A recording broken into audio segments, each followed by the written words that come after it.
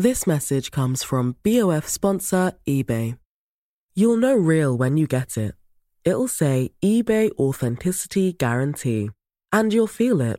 Maybe it's a head-turning handbag, a watch that says it all, jewelry that makes you look like the gem, or sneakers and streetwear so fresh every step feels fly. eBay gets it. So look for the blue check mark next to that thing you love. And be confident that every inch, stitch, sole, and logo is checked by experts. With eBay Authenticity Guarantee, you can trust that feeling of real is always in reach. Ensure your next purchase is the real deal. Visit eBay.com for terms. Ever catch yourself eating the same flavorless dinner 3 days in a row? Dreaming of something better? Well, HelloFresh is your guilt-free dream come true, baby. It's me, Keke Palmer. Let's wake up those taste buds with hot, juicy pecan-crusted chicken or garlic butter shrimp scampi. Hello Fresh. Stop dreaming of all the delicious possibilities and dig in at HelloFresh.com.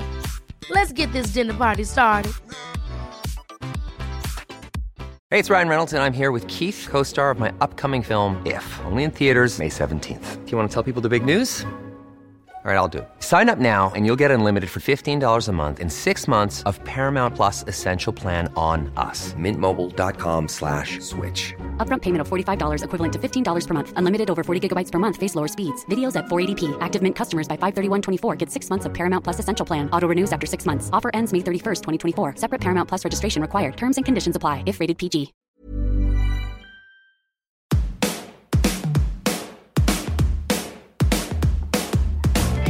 Hello and welcome to The Shift, the podcast that aims to tell the no-holds-barred truth about being a woman post-40.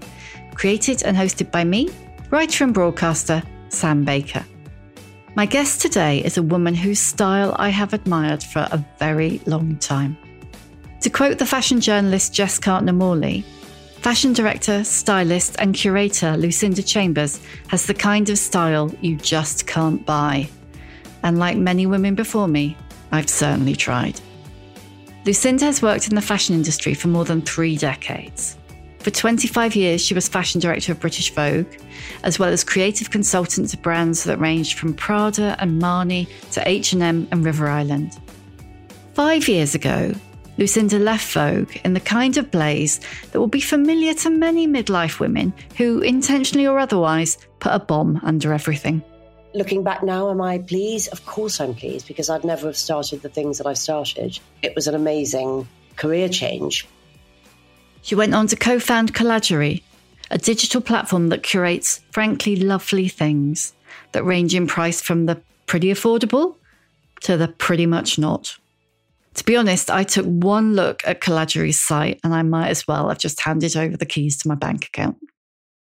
Lucinda joined me from her beautiful toasty TV room on a chilly January morning to tell me why being pushed out of Vogue was a blessing and the joy of embracing huge change in her 50s.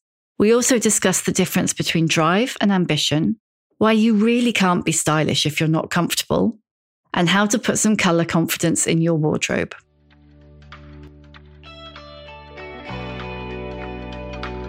This is really exciting for me because all those many fashion years. Did we sit next to each other? Do you think we sat next to each other on a show across a catwalk? Possibly, but I would have been much too scared.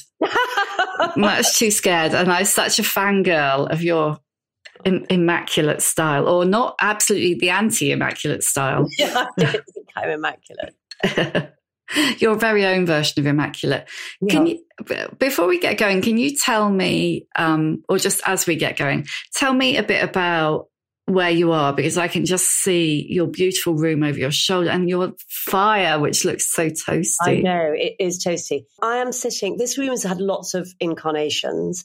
So it was the playroom of my 3 boys. So it was filled with Lego. Actually, I think I've kind of still got the Lego colours there. Oh yes, red and yellow, yeah. Yeah, and now it's our TV room, but it does have a fire, which is amazingly toasty and gorgeous. Yeah. Yeah, it looks absolutely lovely. How old are your boys now? 35, 30 and 25. Oh my goodness. My goodness. Are you a granny? No, I'm the only one of my friends practically who's not. It's quietly excited. And I'm hoping. But now it's getting to a point where, okay, I think a bit of a move on could be good. But you've got to carry on being a cool mum and not put any pressure on them. If I was ever a cool mum, but no, you can't put any pressure on. No, absolutely not. And I need to know what you're wearing, because I was hoping for something very, very Lucinda, but you're wearing a black jumper, aren't you? I'm not wearing a black jumper. Actually, I've got all the food groups on at the moment, which is very collagery. So I'm wearing it's a lovely colour. It's a kind of browny, maroony sweater from Uniqlo. And then a kind of huge pair of earrings, which my ears are never without, from a sort of new brand actually called Michaud that we've just discovered. And then a very old pair of khaki combat trousers. And then I've got draped behind me a poncho, because you can never be unhappy in a poncho.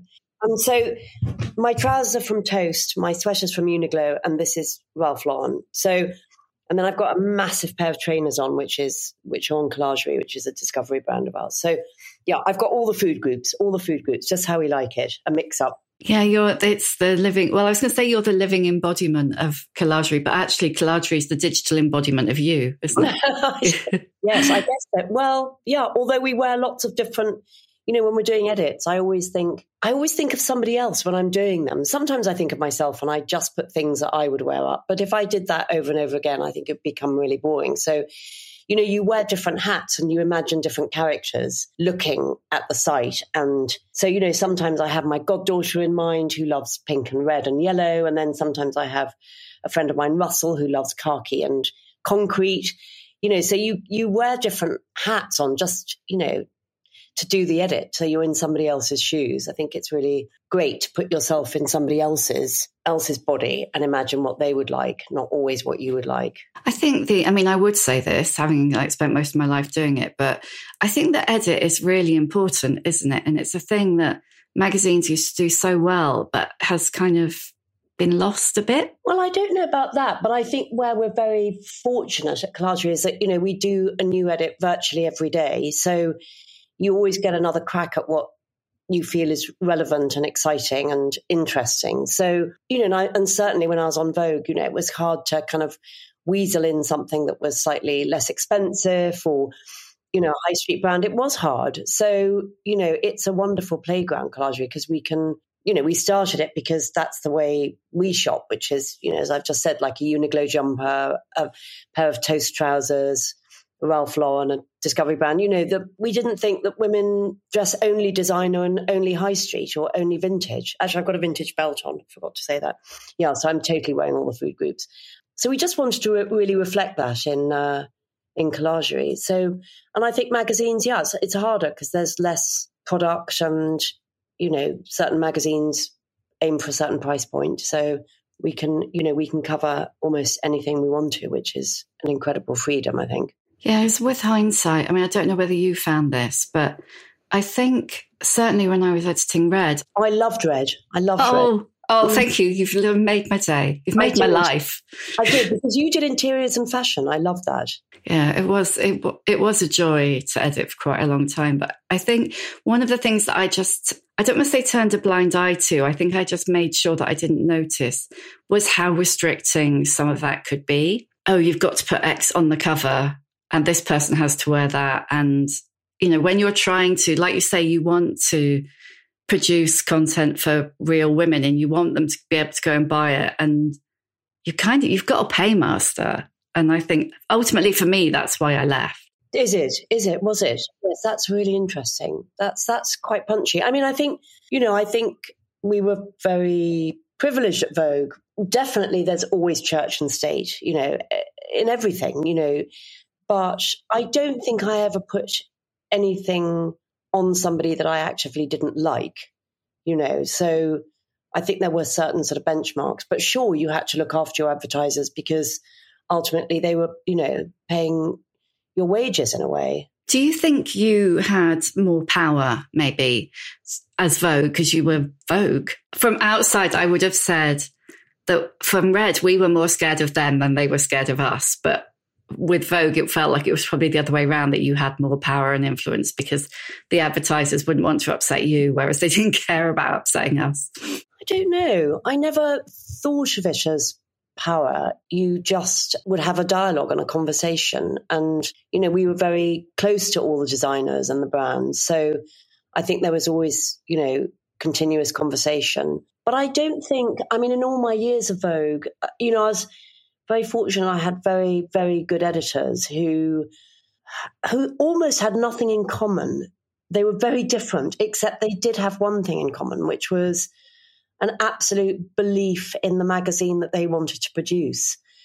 And I don't think that's a power trip. I think it was, you almost have to have that in order to make those kind of quite important decisions at the time, like who you would have on the cover and if they were relevant and if they were interesting. And the editor that I worked most closely with them for so many years was Alexandra Schulman. And, you know, she had an incredible, as a sort of normal woman, you know, she was very much in the real world. And I think the women and men that she employed also were very much in the real world in terms of that we never thought, oh, we're Vogue, we're floating above the clouds. I don't think, you know, we were hardworking people who were just quite good at our jobs and wanted to make the magazine the very best we could. But I don't think we ever used Vogue as a stick or as a power tool. I don't think we ever felt like that. Tell me a bit about how you got into fashion, because you're not a kind of a stereotypical Vogue Condé Nast person, are you? Because there are all those stories going around. Like pretty much everybody I know who ever worked at Condé Nast had someone in HR ask them what school they went to. And you're not one of those posh people, are you? So how did you get in?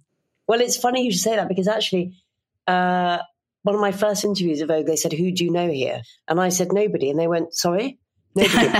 What are you doing here? well, it wasn't so much that. It was like, you know, with a voice like yours, I know I've got a posh voice, you know, you must know somebody. And I didn't know anybody. No, and it was such serendipity because I never grew up being very ambitious or thinking that, even actually thinking I'd have a career at all, because I was pretty mediocre at school. Probably below mediocre, actually, below average. Didn't pass any exams necessarily. My parents got really fed up. And I'd had the same boyfriend since I was 16. I just thought I'd get married and have children and probably be a secretary. You know, I had no ambition at all. But I did go to art college, and that's a different story. But when I left art college, I was making jewellery and I was selling it at Camden Market and at a shop in Camden called Stark Naked. And one day, there was a pair of my earrings, and I, you know, bought the Black & Decker, and I was making them in my bedroom at home. And one of the pair of earrings worked their way into a magazine called Miss London, which was a free magazine. Yeah, I remember it. Yeah, I remember it was good, and it was handed out on the tube. And a pair of my earrings were in it, and it was honestly, Sam, it was like a light bulb going off. It was sort of like a magical thing. Like, how could something that I had made and shaved away, you know, at the Perspex and at Black & Decker and sanding it, could end up on a model? It seemed so otherworldly to me. I mean, we weren't a magazine buying household, you know, it was another world to me. And I wasn't particularly interested in it, actually. But my mother always was really passionate about clothes, and I used to make a lot of clothes, and she taught me how to sew. And when I saw these earrings in the magazine, I thought, I held those, and then they were in a magazine. There's a process. There's got to be a journey. And so it was like a light bulb. And I thought, I've got to find out what that journey entails. And so I thought, from here on now, every job I take has to be something to do with fashion. Even if it's working on top, you know, the floor, you know, on the floor at Topshop.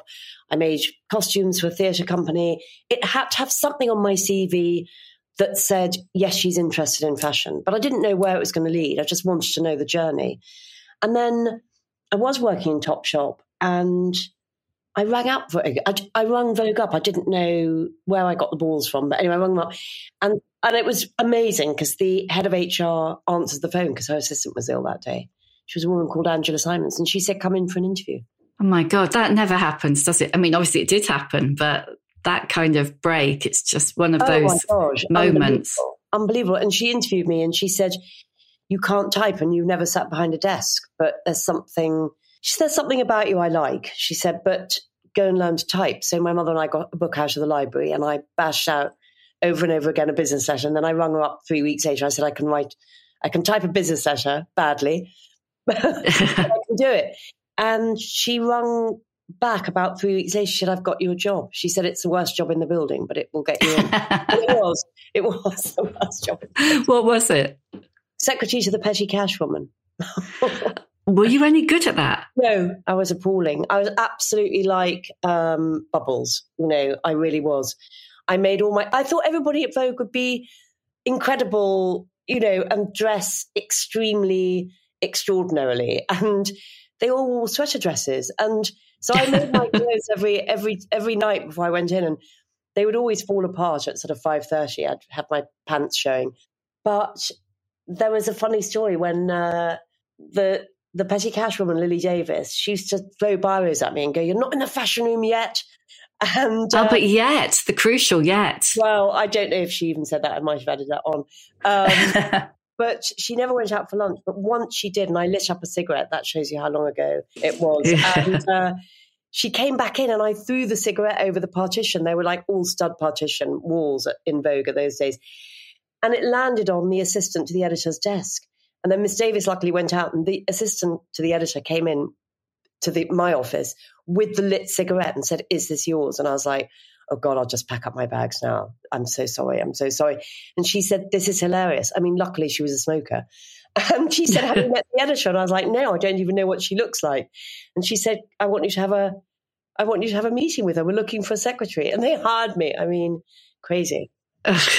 That's incredible. So how did you get to move into fashion and work because you worked for the legend that was Grace Coddington, didn't you? How did that happen? Well, I was secretary to the editor for quite a long time, for about 4 years. And I always went to everything. Like I sold Vogue at the weekends at Olympia. If there was a trade fair, I always put my hand up for everything. And I got to know a couple of designers, Wendy Dagworthy being one of them. And I had been a secretary for a long time, and Wendy offered me a job in her studio. And I said to Beatrix Miller, who was the editor at the time, I've been offered this job. And Grace had asked me asked Miss Miller if I could be her assistant for a long time. I think just because I look so peculiar and not because of any skill that I had. And on the Monday, Miss Miller said, "Don't take the job." And on the Monday, I was Grace's assistant, which was incredible. And she was phenomenal to work for. Yeah, I learned everything that I know from her, I have to say. I think I read I can't remember where I read it, but I read somewhere that you said of Grace that she looks at everything like a child without judgment. I absolutely love that. I think because she had no kind of formal education. So she would look at everything, whether it was like a sort of Matisse exhibition or Vermeer or a new photographer, with a kind of childlike eye that had no baggage, no history, no context in a way. So she could see things, like a child, with absolute clarity. And she taught me, it was all about the preparation. When she was on the shoot, she drew everything out on a huge block of paper in front of her. And it was all about the preparation and the graft and the making sure that every single detail was in place. So her shoots, she hardly had to say anything on shoots. She's a very shy person, Grace. So it was extraordinary. When you got to the shoot, she almost didn't have to, she'd had the dialogue with the photographer. She had the dialogue with the makeup artist, the hairdresser. She knew exactly what she was doing. So it was remarkable to train with her and see the process that it involved. But yes, so everything came to her fresh. So ideas for shoots could come from anywhere, really come from anywhere. Do you think you had that in common with her because you're not, very traditionally, don't have a traditional big education? And I noticed that your mum was a craftswoman, and Very you've kind of brought that eye to it in a way, haven't you? It's funny because my mother always said that she wasn't creative, but I think she was incredibly creative. I mean, we both went to, my parents separated when I was I was 18, I think, at the time. And we had moved like 18 times before I was 17, I think. And my mother would always do up houses, but herself. She'd wallpaper, build dry stone walls herself, garden. And that element of transformation. Like wherever we were, she would make it look very different. So she was never afraid of change. She loved colour. She loved doing things in different ways. And she could make things. You know, we sewed, we made stuff all the time. And actually, recently, I was mosaicing a table out of all the broken plates that I've amassed. And as I was sort of grouching the table with a lollipop stick, I did think of my mother. I thought, this is what I learned from my mother, this thing of making stuff, you know. I'm very happy doing that. I love making stuff. And we both needed money. So that's why she suggested, let's both go to art college and get a grant. And we were both spectacularly untalented in that department. I mean, I think we made our portfolios on the kitchen table, and I do think pasta shells were involved and knitting wool. Potato prints. Yeah. I think not as sophisticated as that. But she got into London College of Printing because she needed to learn a skill in order to earn a wage. So she wanted to become a bookbinder because she knew that she could buy the tools relatively inexpensively. And then she discovered marbling. And in those days, marbling hadn't been done for 200 years. And she found a way of doing it. It took about 2 years to perfect it. And then she went on to write 10 books for Thames and Hudson and lecture all around the world into her 70s. So it was a real, you know, it was amazing to see her take control and power and do something which she loved doing, you know, very, you know, relatively later on in life. Yeah, so what was she, late 50s when you both went to art school? Yeah, she was the very late 50s. And I went to Hornsey and was terrible and realised just how untalented I was. But I discovered the Perspex room and then made the earrings. So, but she went and, she was teased a lot, actually. They called her Mrs. Cheney Walker because she had an even deeper, posher voice than I did. But she really needed to learn something, and she did. So she did exactly what she set out to do. That's really fascinating, isn't it? And really impressive at that time. So do you think, and I'm massively extrapolating, so do feel free to say, no, Sam, I don't think that.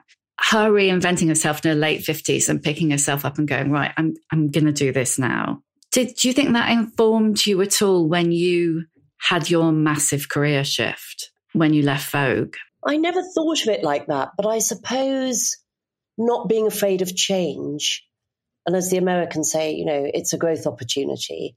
Yes, I think probably that thing of that something will come up or you'll think of something, you know, it's not so terrible. Nobody's died. Possibly. Yeah. I think not being afraid of change, even though it's funny, I don't think I am afraid of change, although, you know, I stuck to that one job for, you know, 25 years, 37 years I was at Condé Nast. So, you know, but every shoot was change, you know, so change came up all the time and you had to kind of, you know, pivot. But yeah, probably I got a lot of strength from seeing that, you know, it's not catastrophic. You've just got to have a fertile brain. I think she had a very fertile brain. I don't want to dwell on it because I know how annoying it is to me when people interview me and they only want to talk about the things that I used to do, not the thing I do now. How did that feel at that time? Because like you say, you'd been at Condé Nast 37 years, you'd been at Vogue 25. You were, from an outside perspective, your aesthetic was Vogue in the same way that I'm sure Anna Wintour would hate this, but to me, Grace Coddington's aesthetic was American Vogue. How did that feel for you emotionally, professionally? I was very sad, but I didn't feel it was a catastrophe. And look, I think it was quite a long time, you know, before the new editor was appointed. And so I did sort of play in my mind that, you know, when somebody new comes in, they want their own team. So I did have that going, not exactly buzzing in my brain, but it was a possibility, you know, and you have to face the possibilities. But on the other hand, you just didn't know. So I think I was sad for the fact that, you know, I had fantastic collaborators, you know, and the possibility and the thought that I wouldn't get to work with them again made me sad. But I think on the whole, when it came around, I had sort of entertained the idea that, I might be pushed out. But now looking back on it, and for quite a long time, I think, thank goodness I was, because I would never have left. I would not have left of my own accord. I love the job. I love the job. I didn't do it. But then looking back now, am I pleased? Of course I'm pleased, because I'd never have started the things that I've started. So it was an amazing career change. But at the time, you don't think like that.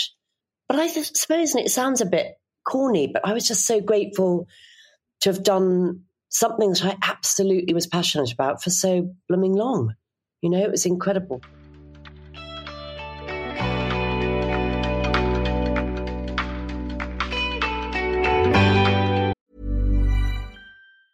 Planning for your next trip?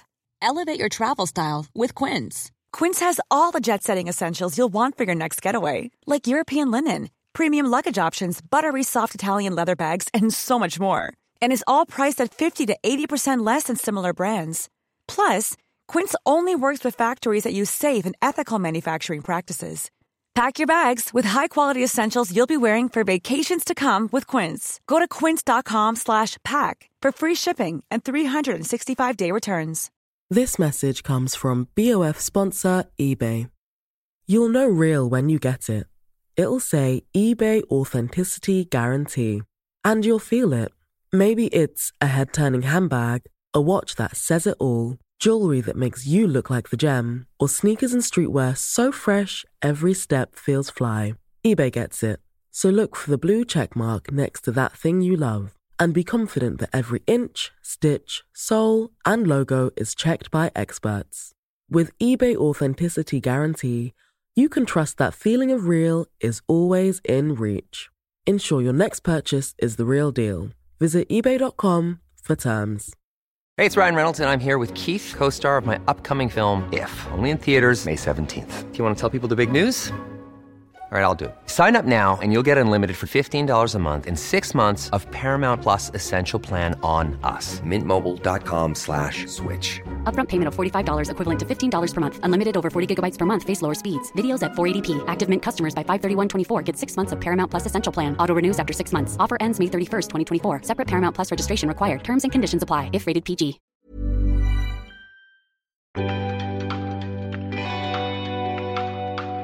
I mean, when that all happened, there was this real, received wisdom that, the privileged white fashion establishment was out and the new was in. How did that feel, since you very much are not privileged? You had a fantastically privileged job, but you'd got there. So how did it feel being cast as this, privileged slacker? I know. Well, I don't think any of us took it personally. I think it's sad that people didn't see how hard we worked and how we weren't all like that, and that we were really professional, But I didn't really dwell on it, if I'm honest. It's very easy to look from the outside and make those assumptions, and I don't blame people for making them. Was it the truth? No, I think we were hardworking women. And actually, an interesting thing, Sam, I think always, and I used to tell all the kids who would come into the office or would get a job, I go, we're not Vogue. We don't live a Vogue-y kind of a life. We all push a trolley around Tesco's and we all wipe a baby's bottom, and we all, we don't give these sort of dinner parties. And, I never felt like I'm a Vogue-y person. I just happened to hang my hat on that peg for however long they wanted me for. But, I don't think any of us wanted to stand up and say, oh, we're not like that. We're not, it was just, and it comes out. And I think, we knew who we were, and we made amazing, friendships and extraordinary life bonds with people who knew exactly how it was. But, I think it's easy to throw stones and that's, and also I think in a funny way, the pendulum has to swing, in order to make and create changes and give, the pendulum has to swing pretty dramatically in order to make those changes. And of course, change always has to happen, you can't avoid it, and it should, it's a necessary thing. Do I think there were casualties with that pendulum? Yes, I do. I mean, I think, I think of photographers like Patrick de Marchelier, who was wonderful, and, never worked again. And I think that was very, very sad because he was a great photographer. And all changes, on the whole, pretty good. So you now, you're in your early 60s running effectively a tech business. It's not only a tech business, but tech is a tech heavily and fashion. involved. It's heavily involved. Yes. I know. I think I was the last person to have a computer at Vogue. Yeah, times have changed. It's exciting. So we touched on collagery earlier, but tell me a bit about it. Tell me a bit more about the how it came about. Well, it was interesting actually, because again, it was a sort of probably the second light bulb moment that we've had. But Serena and I, we worked across each other's desks at Vogue for over 5 years. And Serena was executive fashion director while I was fashion director. And, she was always very much on the brand side and the business side of Vogue. And we were catching up after we'd left Vogue for a coffee. And we were talking actually about where we would look now for our inspiration or information, actually, because, and I've touched on this before, we were very privileged. Vogue, brands would come to us, designers would come to us, photographers would come to us. We just had to be on receive mode. We just had to be open all the time to receive the information that we were so lucky to have. And so Serena and I were talking about where would we get that from? And, we're pretty obsessed about interiors as well as fashion. Always throughout my whole career, I'd worked for high street brands as well as, luxury brands. And it's the way we shopped. And we were thinking, there's nowhere. And Serena's half my age, and we've got very different tastes. And we were like, it's a bit like being a stand-up comedian. We were like, well, if you need this and I need this, and we're not so weird and wonderful, there must be hundreds and thousands of women who also need that in their life. Just a way of shopping that's not anxiety-inducing, the endless scroll, somewhere beautiful to go where it could be a mood. Maybe you're looking for a pair of black sandals, but actually you end up by buying a lampshade because that's how the mood's taken you and that journey. And so we said, let's start this, if it's not out there. And then from the business perspective, we'd also noticed this at the tail end of Vogue, that, a lot of brands were putting their advertising into a digital spend and not in a print spend necessarily. And so from a business perspective, it made sense. And then from a creative perspective, it made total sense. We just looked at each other and we were like, we got to start it. I mean, you're so right. When you were talking about women, the anxiety that many women feel around shopping and getting dressed. I wrote a book about midlife and then started the podcast and a newsletter. And what I hear over and over again from women is that they've lost their confidence in how they dress, that I don't know whether you experienced this, but I certainly almost felt like overnight woke up and felt like the things that had always been fail-safe for me no longer were, because my body had slightly changed. And I really see a loss of confidence, even in women who were really confident before. How would you steer those women who are starting to feel like they've lost their way a bit style-wise? Because you've never lost yours, or you don't look like it.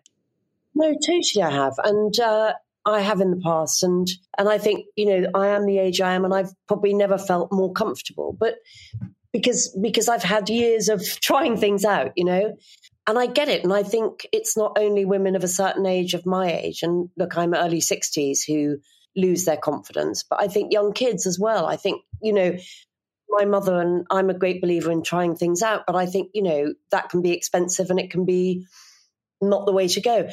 I think the advice I would give is, big rule of thumb is, you just can't be stylish if you're not comfortable. So comfort is really underrated. So if the heels are too high, if the skirt's too tight, if the trousers don't fit, you're never going to look stylish.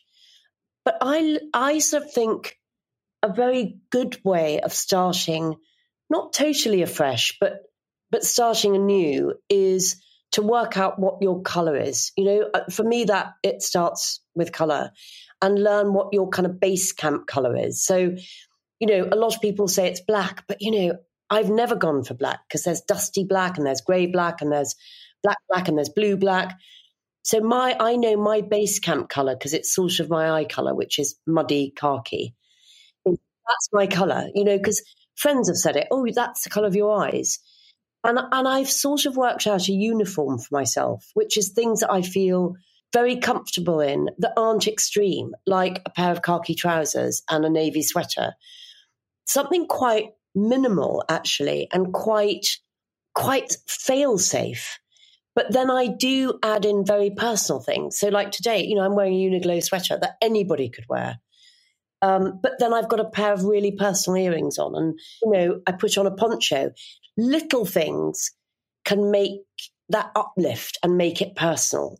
But you can wear very ordinary things, like a vintage belt that I'm wearing, just to make it a little bit more, make it go with a swing. That's really interesting because when you said about your style being quite minimalist, I was just thinking, I have always thought of you as like an arch maximalist. Because of the bits and bobs that I put on top. So I can have, base camp khaki, base camp neutral. It can be navy, all navy and black, I think is always a winner. But then you just layer on the things that are idiosyncratic or personal to you, or things that you love. And they make, they make other people think that you're a maximalist. But actually, when you take all those off, you've actually got pretty sensible things on.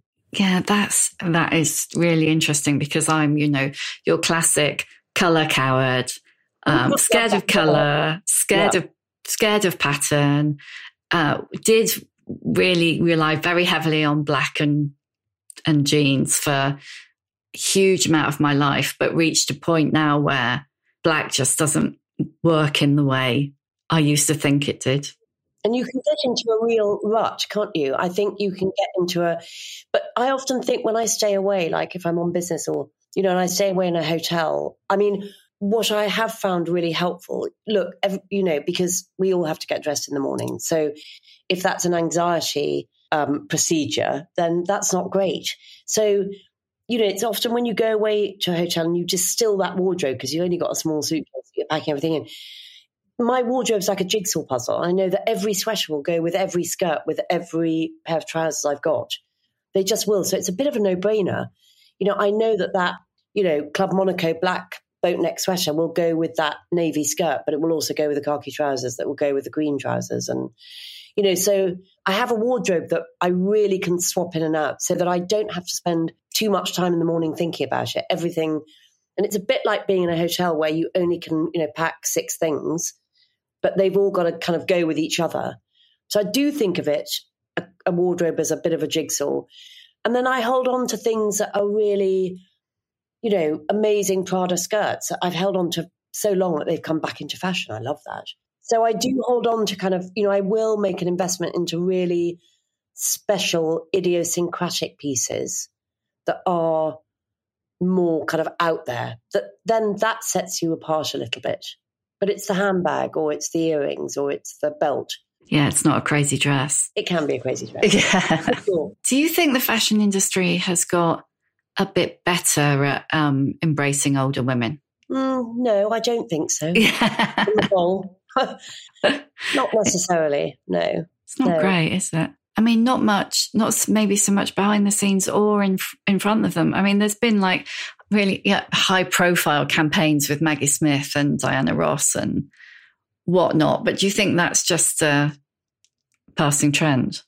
I hope not. I think it's great. I do see, a lot more older women on Instagram, for instance, who just completely rock it. But not in a kind of extreme, weird way. They just look fabulous and they're enjoying every second. So I do think that is a real game changer, that women seem to be much more visible in that sense. So I think in that way, and it has changed. And I think they have found a voice, but I think there's always room for improvement, for sure. And I think, I think also just having experience, is important to fashion houses, that somebody could be exciting and put their own spin on it and bring something to the table with their experience. Have you got more or less self-confident, if that's the right word, I'm not sure that it is, as you've got older? more of yourself, if you know what I mean? I think so. I think I've always had quite a good core of where I am in the world, and that's not about external things. It's not about what restaurants you go to or what dinner parties you have or what holidays you go on or what friendships you have. I've always known, and I think that did come from my family, like our place in the world, not in a snobby way or in a privileged way or anyway, just working very hard and, honing my craft in a way. So I think I was very lucky in that. My mother always used to say, try everything out. And if you're going to make pizzas or eggs or whatever, just make sure they're really good, and work away at it. So I think I'm not outrageously confident. I don't think I'm that, but I think I know where I sit, and always at Vogue, and even today, I think I'm not necessarily the best at what I do, but I'm not the worst. I sit somewhere really comfortably in that middle ground.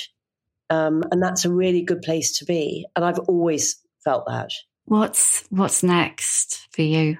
Oh my God, there's so much excitement. It's like no day is the same. And I think that's amazing. Like I'm having a really exciting call this afternoon with a potential collaboration. Really hope that's going to work out. I think growing Collagerie and growing Colville to a place where more people know about it and more women find it and more actually growing a number of male audience find it. So I think, I just think putting it out there in the world and different territories, and we're going to launch something in New York quite soon, which is exciting. Yeah, so there's no day is the same. I think that's really a wonderful place to be. Right, I'm going to ask you the questions that I always ask at the end. What is your emotional age? I would say that I think I'm a very immature older woman. I think that's what I am. I think I have a childlike sense of wonder that is quite childlike. It's, that I'm curious about everything. But I am my age. I'm 63, I think. But yeah, I'm quite childlike. Did you always have that childlike sense of wonder? I think so. I think I'm really curious. I do love finding out stuff and about people, about films, about photographers, about everything really, about product, about colour. Yeah, I'm very curious. I think curiosity is crucial, don't you? Yes, 100%. Just because you keep on moving. You're a big reader, aren't you? Give us a book recommendation. Oh, well, I've just finished a fabulous one, Banana Yoshimoto, called The Premonition. Oh, yes, that's just out, fabulous. Isn't it? Oh, it's fabulous. My husband gave it to me for Christmas. I just finished that on the plane. Wonderful. I loved and anything by Barbara Pym. But that's the last book I read. I just finished it like a couple of days ago. Yes, I'm a big reader. Where do you get your book recommendations? Ask everybody. Like, what's the best 10 books you've last read? Or what's, like you, Sam, what's the last book you read? And I love being introduced to somebody new. Always give it a go. Well, the last book I read, and I don't, it's underneath, it's propping up my computer. So I'm going to drop down. And it's, the last book I read is The List of Suspicious Things. Oh, I haven't heard about that. And that's the Shift Book Club, Jenny Godfrey. And it's about a young girl who, growing up in West Yorkshire around the time of the Ripper murders. Oh, right, interesting. Okay, that's on the list. And it's less heavy than it sounds. Yeah, it sounds as if it could be gnarly, but no, it's not gnarly. And then I'm just about to start reading the new Sigrid. I'm going to pronounce this wrong. Sigrid Nunez, The Vulnerables. Yeah, The Vulnerables. Okay, I'm writing that down. Which I haven't read yet, but people have raved about. Good. So wonderful, fabulous. So that's good. So, what advice would you give younger women? Try things out. My mother always said that to me. Try things out. Boyfriends, clothes, jobs. Just try everything out. Give everything a go, and reach out to people. What's so brilliant about the age that we live in is, people DM me all the time, and I reply to every single one. Reach out to people that you admire or people that you think could help you out. Because for every 10 DMs you send, maybe one person will reply. Don't be afraid of that. That wasn't in my day. That accessibility. It's brilliant. Yeah, and I think that's true. There's nothing lost if somebody doesn't reply. They can only say no or not respond. That's fine. We can deal with that now. Who is your old bird role model? So an older woman who's inspired you? Well, I would have to say quite an obvious one, but she never ceases to amaze me, is Iris Apfel. Just because her incredible enjoyment of clothes, is just, and it's like but I would say, I saw somebody on the tube yesterday. It was a woman much older, and she was head to tail in blue. She had blue hair. She had a blue necklace. She was wearing blue. And I just love that sense of going for it. Blue is her colour. Yeah. But I love people like Tilda Swinton. I think she's incredibly stylish. But Iris Apfel, just for her sheer taking pleasure in decoration. Because dressing is just decoration. It's like houses. It's all about just decoration. What's your superpower? Well, I asked my husband about this yesterday because I said, that I work so hard or curiosity. And he went, no, it's your eyes. Your eyes are your superpower. He said, because you just you can zone in on things. If I'm in a car boot sale or if I'm in Zara or if I'm in Selfridges, I just zone in. So I'm not saying it for myself, but he said, yeah, your eyes are your superpower for sure. That's I would brilliant. say it's my graft and curiosity, but that's 3 really good superpowers. I think you're set with those. And last one, how many fucks do you give? I really thought about that, Sam. I thought about it last night as I was thinking about this podcast this morning. And I was thinking, I can't say I don't because I really do. I really do give a fuck about things in life. I do. But I don't give a fuck about status or snobby things or external things like I was talking about before. But I do give a fuck about, I once asked my therapist actually if I was a workaholic. I had some therapy quite a long time ago. A couple of people who were very important to me had died, and I was just at a bit of a loss about how to handle that. And I said to her, Trish, am I a workaholic? And she said, no, you're not a workaholic, but you have a ridiculously high sense of responsibility. So yes, I do give a fuck. I give a fuck about the people I work with, about the companies that I have. Very, very high sense of responsibility. It was so nice that somebody identified it. It's like my husband saying, you're the most unambitious person I've ever met, but you're the most driven. And I was like, aren't they the same thing? And he went, no, they're completely the opposite. Oh, that's fascinating. And actually, that's possibly why I married him, because he understood me and I'd never understood myself. I turned down amazing jobs and I used to think, am I frightened? Am I worried that I can't do them? And I'd be like, no, because I'm not interested. And this friend said to my husband, oh, Lucinda's so ambitious. He went, she's the least ambitious person, but she's the most driven. And this friend Prue said, they're the same thing. And he went, no, he said, they're not. Lucinda is the most driven because it's something inside of her that drives her, but it's not for other people to think. That's so interesting. Yeah, the ambition is maybe an external validation thing. It really answered a huge thing in myself. And I was like, thank God somebody has identified that, because I've never been able to identify that. It was so useful. Have you been with your husband a long time? Yeah, 30 odd years. So you don't need me to say keeper then? No, it's definitely a keeper. Keep me sane, keep me working, keep me moving. Yeah. Thank you so much. Awesome. Thanks for asking. I could talk for another hour now, all those things you've just said. Before I let you go, I'm trainer obsessive. Can I please see your trainers? Can you get your foot up that high? I'm gonna get my foot up.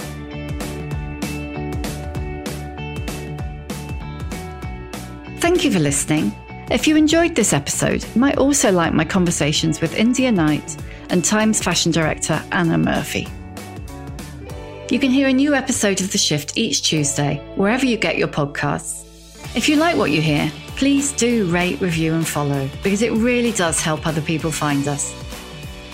And if you'd like more of The Shift in your life, head over to theshiftwithsambaker.substack.com and sign up for weekly newsletters, podcast extras and more.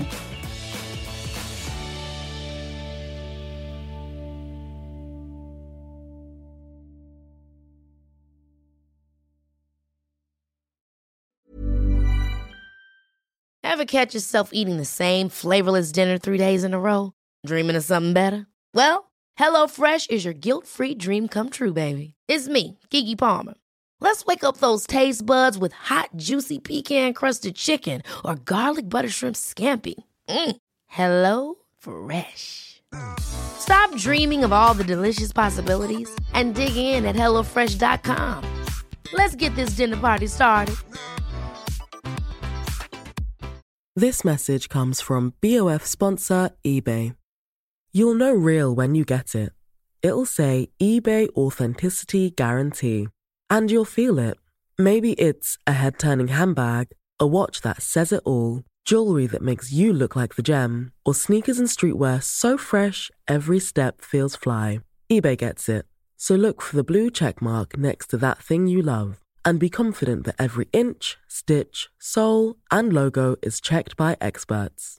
With eBay Authenticity Guarantee, you can trust that feeling of real is always in reach. Ensure your next purchase is the real deal. Visit eBay.com for terms.